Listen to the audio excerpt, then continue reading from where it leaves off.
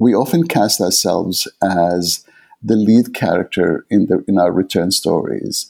The fact is that we return to countries that have moved on in a way, and you have to just accept the fact that what you're longing for is really a state of mind rather than a physical place.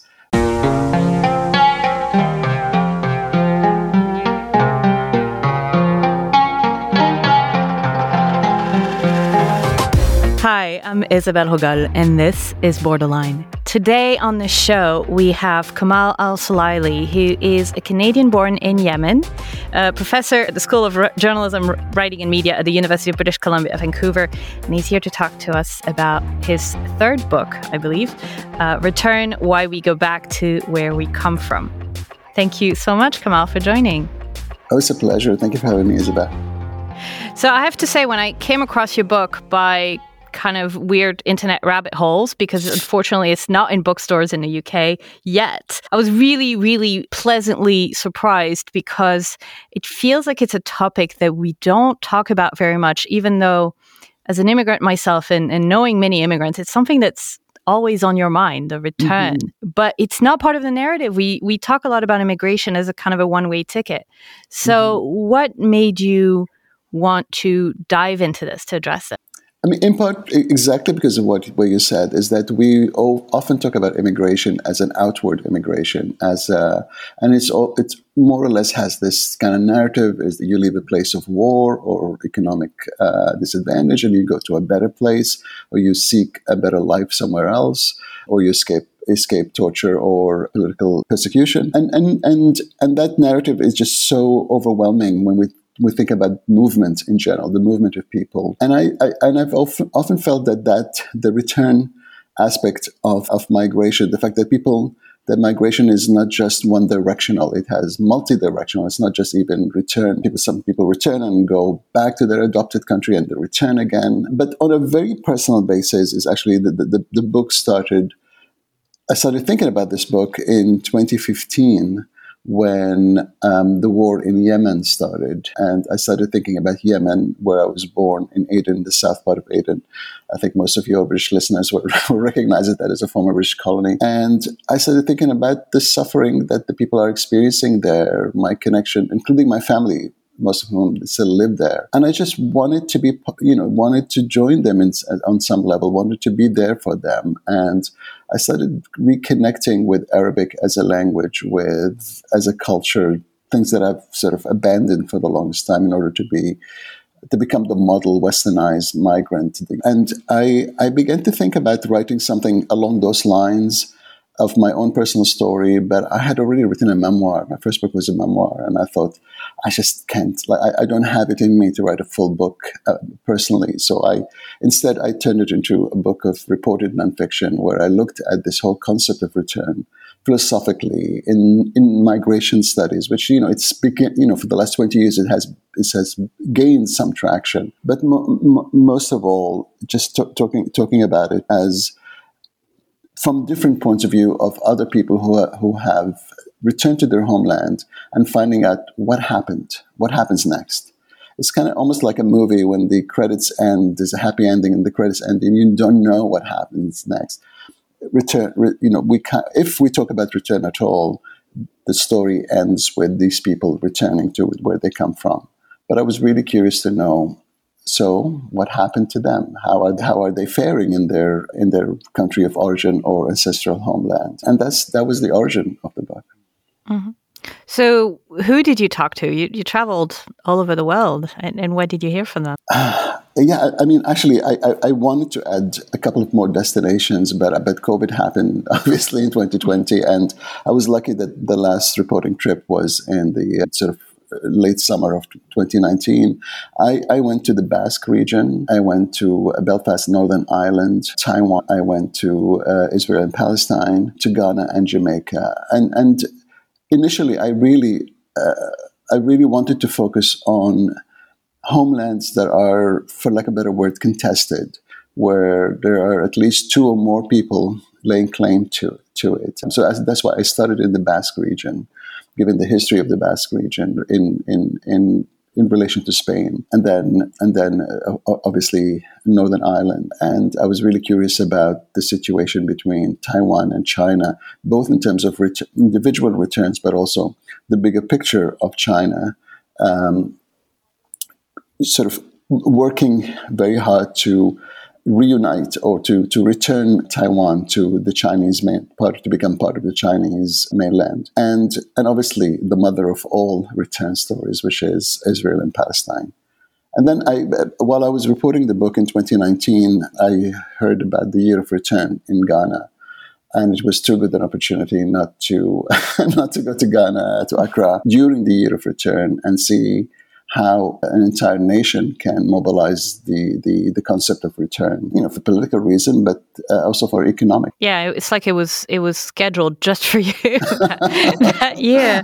Obviously, I guess for people who haven't heard about it, the Year of Return was it the 400-year anniversary? So it's the 400-year anniversary of the first arrival of a slave ship to what is now the United States. So it's 1619, which is, again, the 1619 project. And Ghana, what is now Ghana, features a number of ports from which the slave trade, the transatlantic slave trade, sort of ships made their way to the Caribbean and North America. So in an effort to kind of reclaim that anniversary instead of an anniversary around slavery, the government of Ghana and other governments in West Africa have tried in the past, but nobody on the scale of Ghana. It's sort of very clever. It's a very clever marketing strategy. Rebranded the year, instead of the Year of Exile, the Year of Return.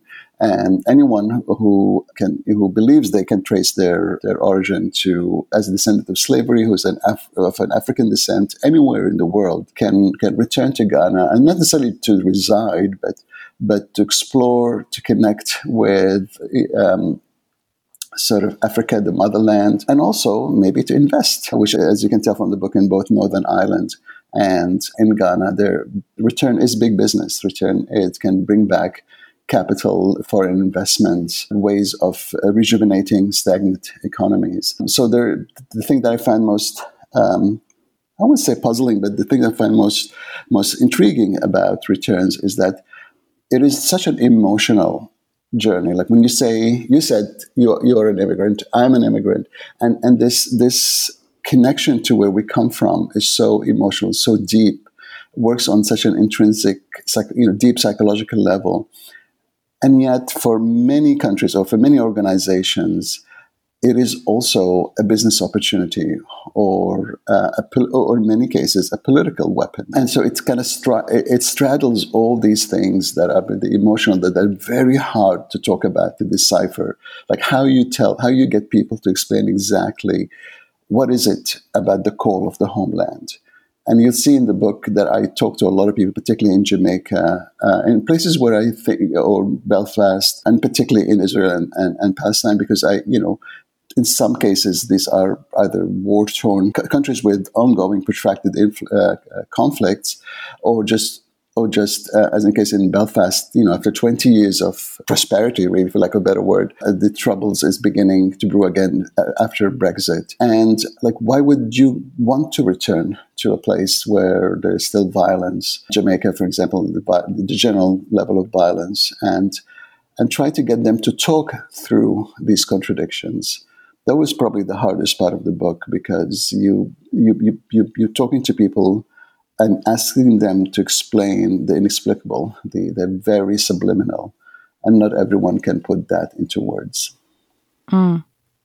Because you really focused on diasporas and on people who have a relationship to home that I found really interesting, because I've experienced return personally, and that's where your book surprised me, because I think selfishly, when you kind of look for your own experiences, and actually it was completely different, because I never thought of myself as being part of a diaspora, and my reasons for leaving or for returning are not political. But here you talk to people who have this kind of very almost romanticized relationship to the homeland, including people who return. I don't even know if you can call it return, because there's several generations removed, and so their vision of the homeland, the motherland, can be a bit of a postcard. Right. And I wonder what they told you about how the reality of return kind of matched their imagined homeland. Mm-hmm. It varied. I mean, it varied from place to place. But I will give you an example from Ghana, for example. Two of the people I talked to are one Canadian and one American man, Kwame and Fule. Kwame is the American, Fule is the Canadian. And they're different generations. They're about 30 years apart, roughly. And they both really were tired of being black men in North America. They carried the weight of race and racism around them for 60 years, 33 years, and they feel reborn once they went back to once in Fule's case, he's actually born in Canada but to Ghanaian parents, so it's a very recent, like it's one generation away. But in Kwame's case, he had never been to Ghana until 2017, I believe. And he had always this dream of going back, visiting Africa.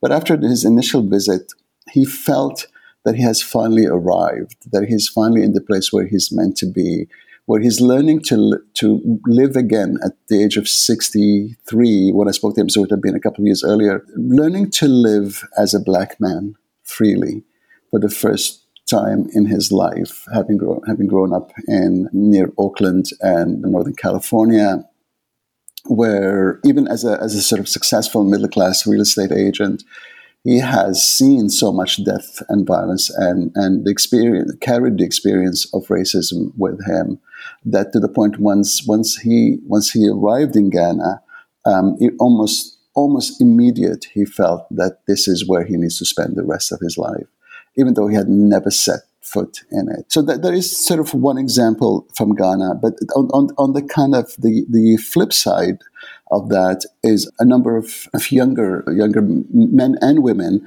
of Taiwanese background for whom the connection to going back, the idea of going back to Taiwan has been kind of forced on them because they're the generation that entered the workforce right around the financial crisis of 2008, 2009. Places like Taiwan weathered that much better than Western economies.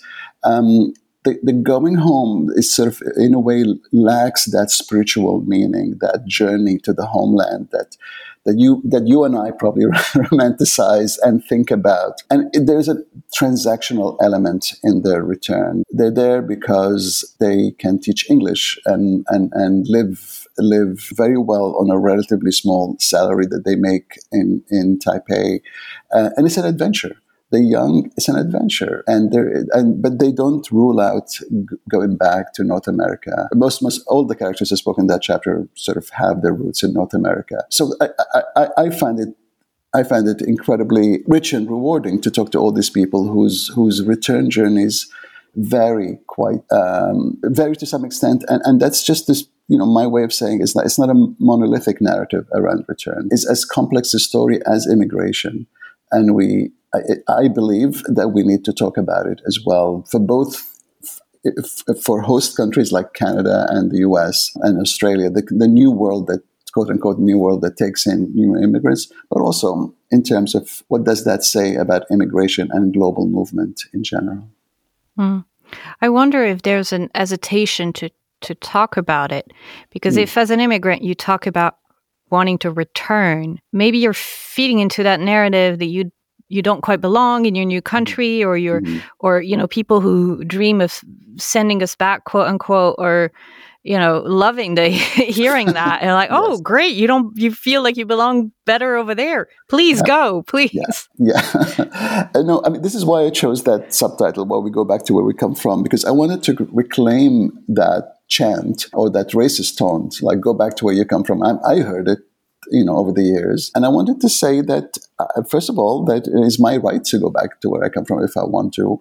And I'm not I don't see that as anything that is negative or implying defeat. And the big thing is that for the longest time, at least in my mind, I saw returns as a kind of a last resort, as a defeat. You immigrated, but you didn't really make it. Like if you talk about North America, for example, like you immigrated, but you weren't able to integrate properly, or you didn't it wasn't the success story that you hope you'd be, so you go back and you retreat in a way to where you come from.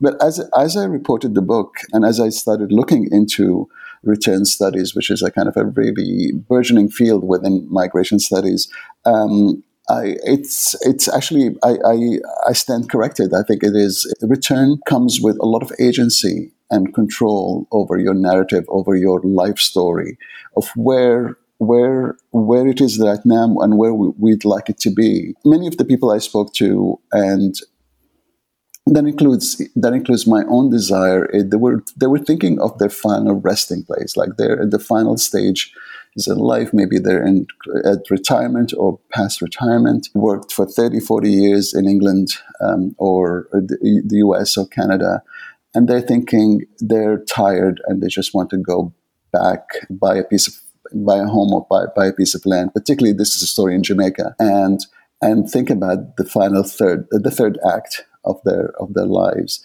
and I don't think that to me does not imply defeat, but to me it is the ultimate in agency, saying I'm going to go back to my homeland and it will have my remains when the time comes. I'm going to change the narrative of seeing the West as the ultimate destination where everybody should be and everybody should be happy because we have a much better standard of living. And I'm going to go back to, in many cases, a still developing country or countries that are ravaged by conflict or violence. And I'm going to reclaim that land, that culture that I turned my back on. I think that's a very powerful statement. And people who return, like, they go through a very complex emotional journey, but they come out, in most cases, they come out of it the other end feeling that they have gained control of their lives.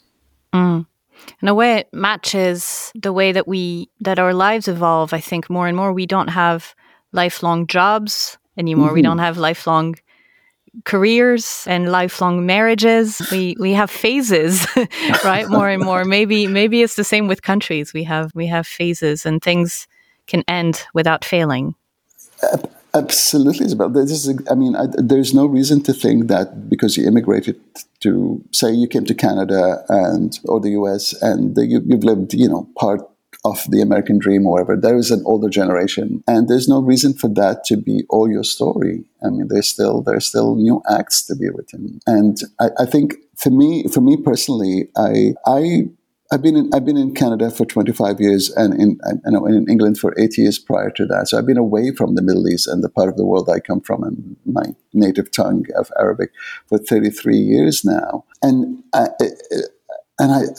in fact, the older I get, the stronger the connection becomes, or the stronger the longing for it becomes. Now, listen, Isabel, I'm a gay man of a certain age. I am never going to be at home in the Middle East. Like, I know that for a fact. And yet I think my return fantasy or my return story has so many contradictions and so many irreconcilable elements, because how do I feel at home in part of the world that is still known for its homophobia, and more than homophobia, probably violence against gay men like myself? So there is nothing. Part of return is also incredibly irrational, and it doesn't always make sense on paper. But it's still the call. The call of the homeland is too powerful, and I tried to the best of my ability to resolve that conflict in the book.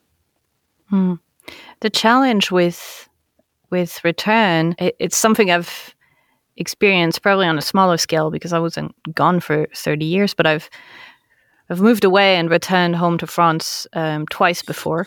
Mm-hmm. And the thing is, when you go to live abroad, you break something. You don't realize it at the time. Mm-hmm. But that sense of unconditional belonging somewhere, because you kind of adopt, the mores of wherever you go to. Mm-hmm. And you're always going to be a foreigner where you go, but suddenly you kind of become a foreigner at home as well. That's right. And did you feel that when you went back? I did. I did, and I still do. And it's what made return really hard for me, and what made me eventually leave again. And I'm curious if you've heard that from other from interviewees of yours, but it's very hard to feel like a foreigner at home When you live abroad, you expect it. Hmm. But when you go home and you still don't belong, it's pretty painful. It hurts. Yeah, no, I definitely heard that from several people. Some people from Jamaica in particular who have fantasized about return for a long time, went back and then found themselves sort of mired in the cycle of violence, and also they don't belong because they speak American English or British English, and so they stand out even within. They may look like everyone else, but they stand out when as soon as they open their mouth, and they become sort of subject to exploitation, and everyone tries to everyone sees them as having coming back with money, and therefore they're sort of ripe for exploitation. And the way I look at it, I think is like we often cast ourselves as the lead character in our return stories. The fact is that we return to countries that have moved on in a way. They've got on with their life. The language has changed. I talk in the book about how my Arabic seems to be stuck in 1970s, so or 60s, even Arabic that is so dated. And then I was like the laughing stock of my nephew and niece when I tried to speak Arabic to them. They moved on with their lives. They have other concerns. They don't. You are not the center of their attention when you go home. I mean, the context has changed so much that you are no longer the focus of the story. In fact, you're just a supporting character now. And you have to just accept the fact that what you're longing for is really a state of mind rather than a physical place. The physical place has changed. You go back to Cairo, and it's not the Cairo that I grew up in at all. The population more or less doubled in 35 years or so. It's crowded. It is rough around, much more like rougher around the edges than I remember it as a child. And I think the Cairo that I was trying to reclaim is the Cairo of my childhood. Not only does it absolutely kind of not exist, but it probably wasn't that realistic to begin with. I over romanticized that childhood because I was a child or a young man, and I probably didn't see many of the things that my parents were worried about. Now I understand why my parents were always worried when you stayed out late as a young man in Cairo, because there is a violent street culture there, but I didn't, being young and foolhardy, I never even noticed it. So I think the thing I would emphasize is that for a lot of returnees, they think they're going to go back to where they're going to pick up from where they left off. And they just don't understand that they're returning to, yes, the same country, but it's not the same culture or people, because, you change and they've changed as well. And you expect them to stay exactly how you remember them. Mm. So in a way, it's a nostalgia, and within the context of immigration, there is a physical place to return to, but it's almost not that different from someone who never left and just misses, what the country was in Yes. his or her adolescence. Or that is at the heart of Trumpism, as far as I'm concerned. I mean, make America Great Again is about a nostalgia for an age in which America was probably predominantly white, economically much more vibrant, and so the weaponization of nostalgia is a big story. I don't actually go into it in great depth in the book, but what I do sort of mention is how that some countries uses that romanticization or that nostalgia very effectively to kind of connect the diaspora with the homeland. Maybe for emotional reasons, but mostly would be for political and economic reasons. Like you see the way I talk in the book about Northern Ireland and Belfast, the way Belfast is presented to the Irish diaspora as this sort of new place where tech and upstart, sort of digital economies are thriving, but it's also a good place to raise children. Your money goes a lot further when you buy a house in a nice neighborhood, and your kids can walk to work safely, just like you did when you were a child. And that is in a way playing. It's a very manipulative narrative in many ways, and maybe true, but it plays on your sense of nostalgia of childhood, a kind of a lost, more innocent time. Even if you grew up during the Troubles, because the Troubles have so far behind, like in terms of it's just so much time has passed that it's actually kind of almost ripe for historical revisionism in a way. Mm. You mentioned, Trump and nationalism. It's actually one part of the story that makes me uncomfortable, and I could tell from reading that it made you uncomfortable too, or it's hard to reconcile in your mind. Is especially the chapter on the Basque country. And having grown up in France, when I hear of Basque nationalism, I think terrorism, which obviously is not all of it by any means. But it's interesting how a lot of these return diasporas rely on a form of national identity and nationalism that we think of as almost quaint and romantic coming from these small powerless nations, but it is the same dynamics that, make nasty empires and Trump and Brexit and all that is that same idea of, because you were born somewhere, somehow you belong to it and you have a right to it, which is hard to reconcile with the more internationalist attitude of an immigrant. Exactly. In many ways, the Basque, I'm glad you mentioned the Basque region because, given Spain's location as a whole and the waves of immigrants from North Africa and Sub-Saharan Africa, the whole country, but particularly the Basque region, is kind of in a state of flux in terms of population demographic. And in the Basque region, and as I mentioned in the book, one of the leading parties' slogan is the homeland for the Basque, a homeland for everybody. And that I really wanted to investigate, is that true?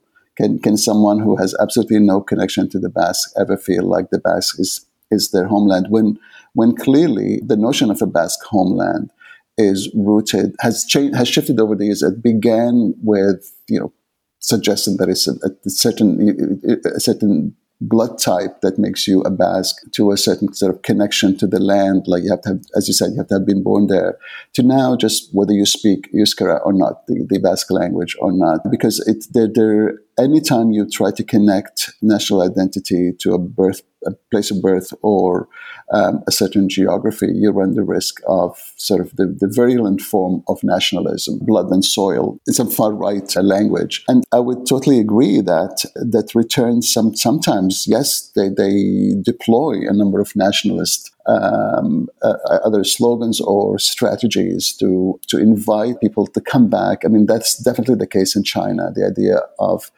wooing the talents that are Chinese talents that are contributing to medical advancement and science in the West back to China in order to contribute to China's continuing rise to as a superpower.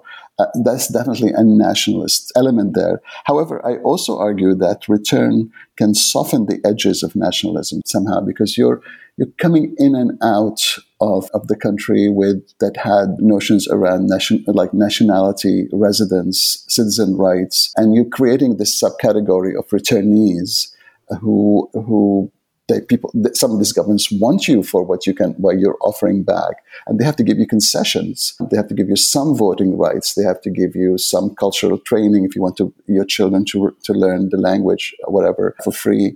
And in a way, because you go in and out of the borders, and you come back from another culture, you're already kind of undermining the single narrative of a nationalist political system. You're actually arguing that. Yes, I belong here, but I'm bringing with me ideas from my adopted country as well.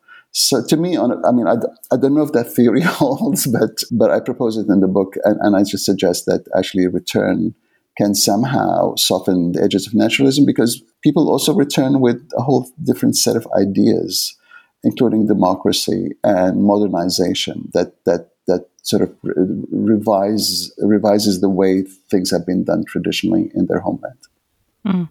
Oh, you won't hear any argument from me on the value of that mixing and those ideas traveling back and forth as people do, and sometimes also migrating to a third country and a fourth and a fifth. Mm-hmm. But it's interesting, with that idea of return and nationalism, who gets to wield that identity and that power of return? Because if you talk to a young Moroccan man, he is trying to cross the Gibraltar past, could just as much claim return, right? There were Arabic people in Spain for centuries, but that's not who gets to wield that narrative right now in Spain.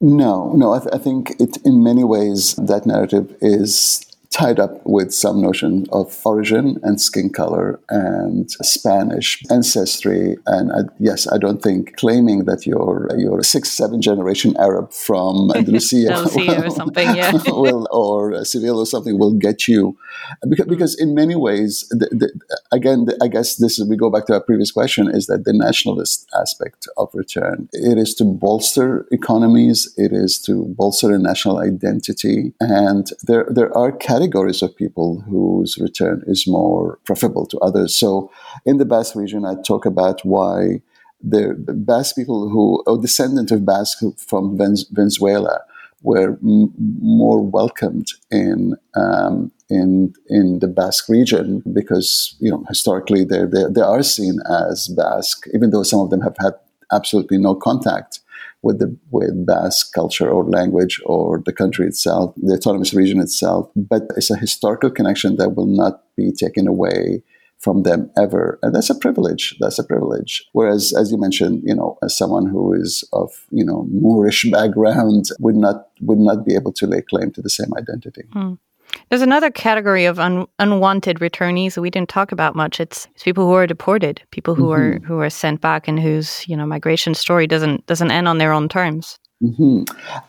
Absolutely, and unfortunately, I was only able to cover that in relation to Jamaica, which is probably one of the countries in the world that takes the largest number of deportees. And the reason I was interested in that, because I really wanted to contrast the experience of people who choose to go back and people who are forced to go back. And obviously the ultimate in being forced is to be deported, to be kicked out from one country. And what I found perhaps kind of perplexing about that is, even if they left Jamaica at a slightly older age, in their 20s, and they go back at their 60s, they have lost that connection to Jamaica. They have lost that connection. They're often counted among the homeless in Jamaica. Many of the people I spoke to were living in shelters because they have absolutely in some cases, no family. There's nobody to sort of look after them while they adapt back into life in Jamaica.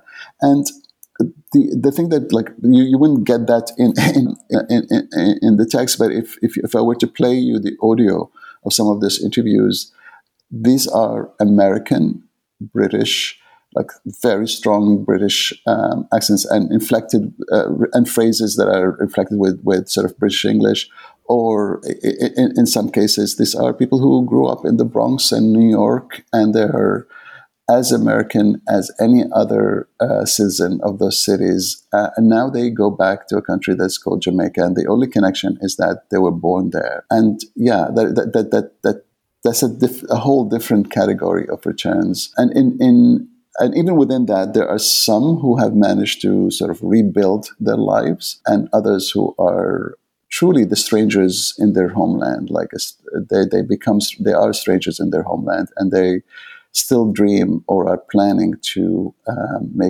return, as it were, to the countries that deported them. Mm. I saw that when I was living in Cambodia. There was a wave of returns of.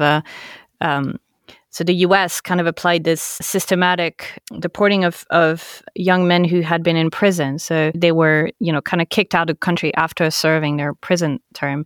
And so you had these young men who were from the Cambodian gangs in California who, had showed up in California when they were like 2 years old, don't know Khmer, and all of a sudden they're dumped at Phnom Penh Airport. And, so there was a great donut shop that some American guy had opened. But it was problematic because essentially America was exporting its criminality, its gangs, back to, so-called countries of origin that had no part in turning these young men into criminals, and, send them to Cambodia where they don't speak the language, don't have connections, jobs, whether they're going to turn to crime. Right. So it was really problematic. It's the same in Jamaica. Yeah. Yeah, and in many cases, particularly in case of the Jamaican deportees, some and not all of them were involved in the drug trade, and for which the consumers were largely middle class white American, and they paid not just the ultimate price, but they paid multiple prices, whether it's prison sentence in the U.S. followed by being exiled or deported from the U.S. So they have really paid a very heavy price for catering to the habits of middle-class white America. Yeah. Well, that could be a whole other episode on the on the drug wars. So now that you've done all this research, all these interviews, I wonder how you think about your own return plans and how that has influenced, impacted, changed or confirmed your own plans. You were just telling me that you just moved to Vancouver, even though you were very much in love with Toronto and dedicated a book to Toronto. So, I was as surprised. I mean, honestly, I was as surprised as anyone that I made the move to Vancouver. I just didn't think that Yemen was a possibility just yet, given the ongoing war. And I did not, to be honest, I did not want to lose out on this great job that I was offered while the situation in Yemen is, hopefully, I don't know if it'll ever settle down, but I'd like to think it will settle down. I've never been more determined in my entire life to go back to Yemen than I am as I'm speaking to you, like right now. And as much as Vancouver is one of the most beautiful cities in North America and probably the world, I can see forest and ocean on my way to campus every day. Something I couldn't say about Toronto.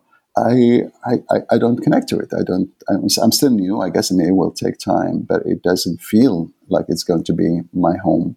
I think once I retire, I'll probably leave. And once I retire and leave, I'll probably leave for Yemen. I'm determined. We'll check in with you then and find out. Catch up with me in 8 years from now. Another book and another episode. Thank you so much for this conversation. It was delightful. Thank you, Isabel. I really enjoyed talking to you. Thank you so much for reading the book so carefully as well. I really appreciate that. This was Kamal al-Solaylee. His book, Return, Why We Go Back to Where We Come From, is published by HarperCollins in Canada. You can find it in bookstores and online in North America. It is not yet available elsewhere. However, you can always find a digital copy online. I will put links in the show notes and on the website. Remember that if you'd like to buy this or any other book that we recommend on the program, please use the links that I provide. Affiliate sales are a little drop in the bucket of funding Borderline, but it's always helpful. You will find the shop at the top of the page at borderlinepod.com, where you can also join to become a member. Becoming a member of Borderline is really the best way that you can support this independent podcasting. You will get transparency into this business, a little bit more access to me, but really mainly you will show your values and your support for independent podcasting and for this open, honest conversation about immigration, about home identity, where we belong, and why we need an open world. Thank you so much for all of you who already support. And as you're doing your Black Friday shopping or your Christmas shopping, please think of Borderline. Thank you. I'm your host, Isabel Hogarth. Music was by Offshane. Borderline is a One Lane Bridge production, and I will talk to you next week.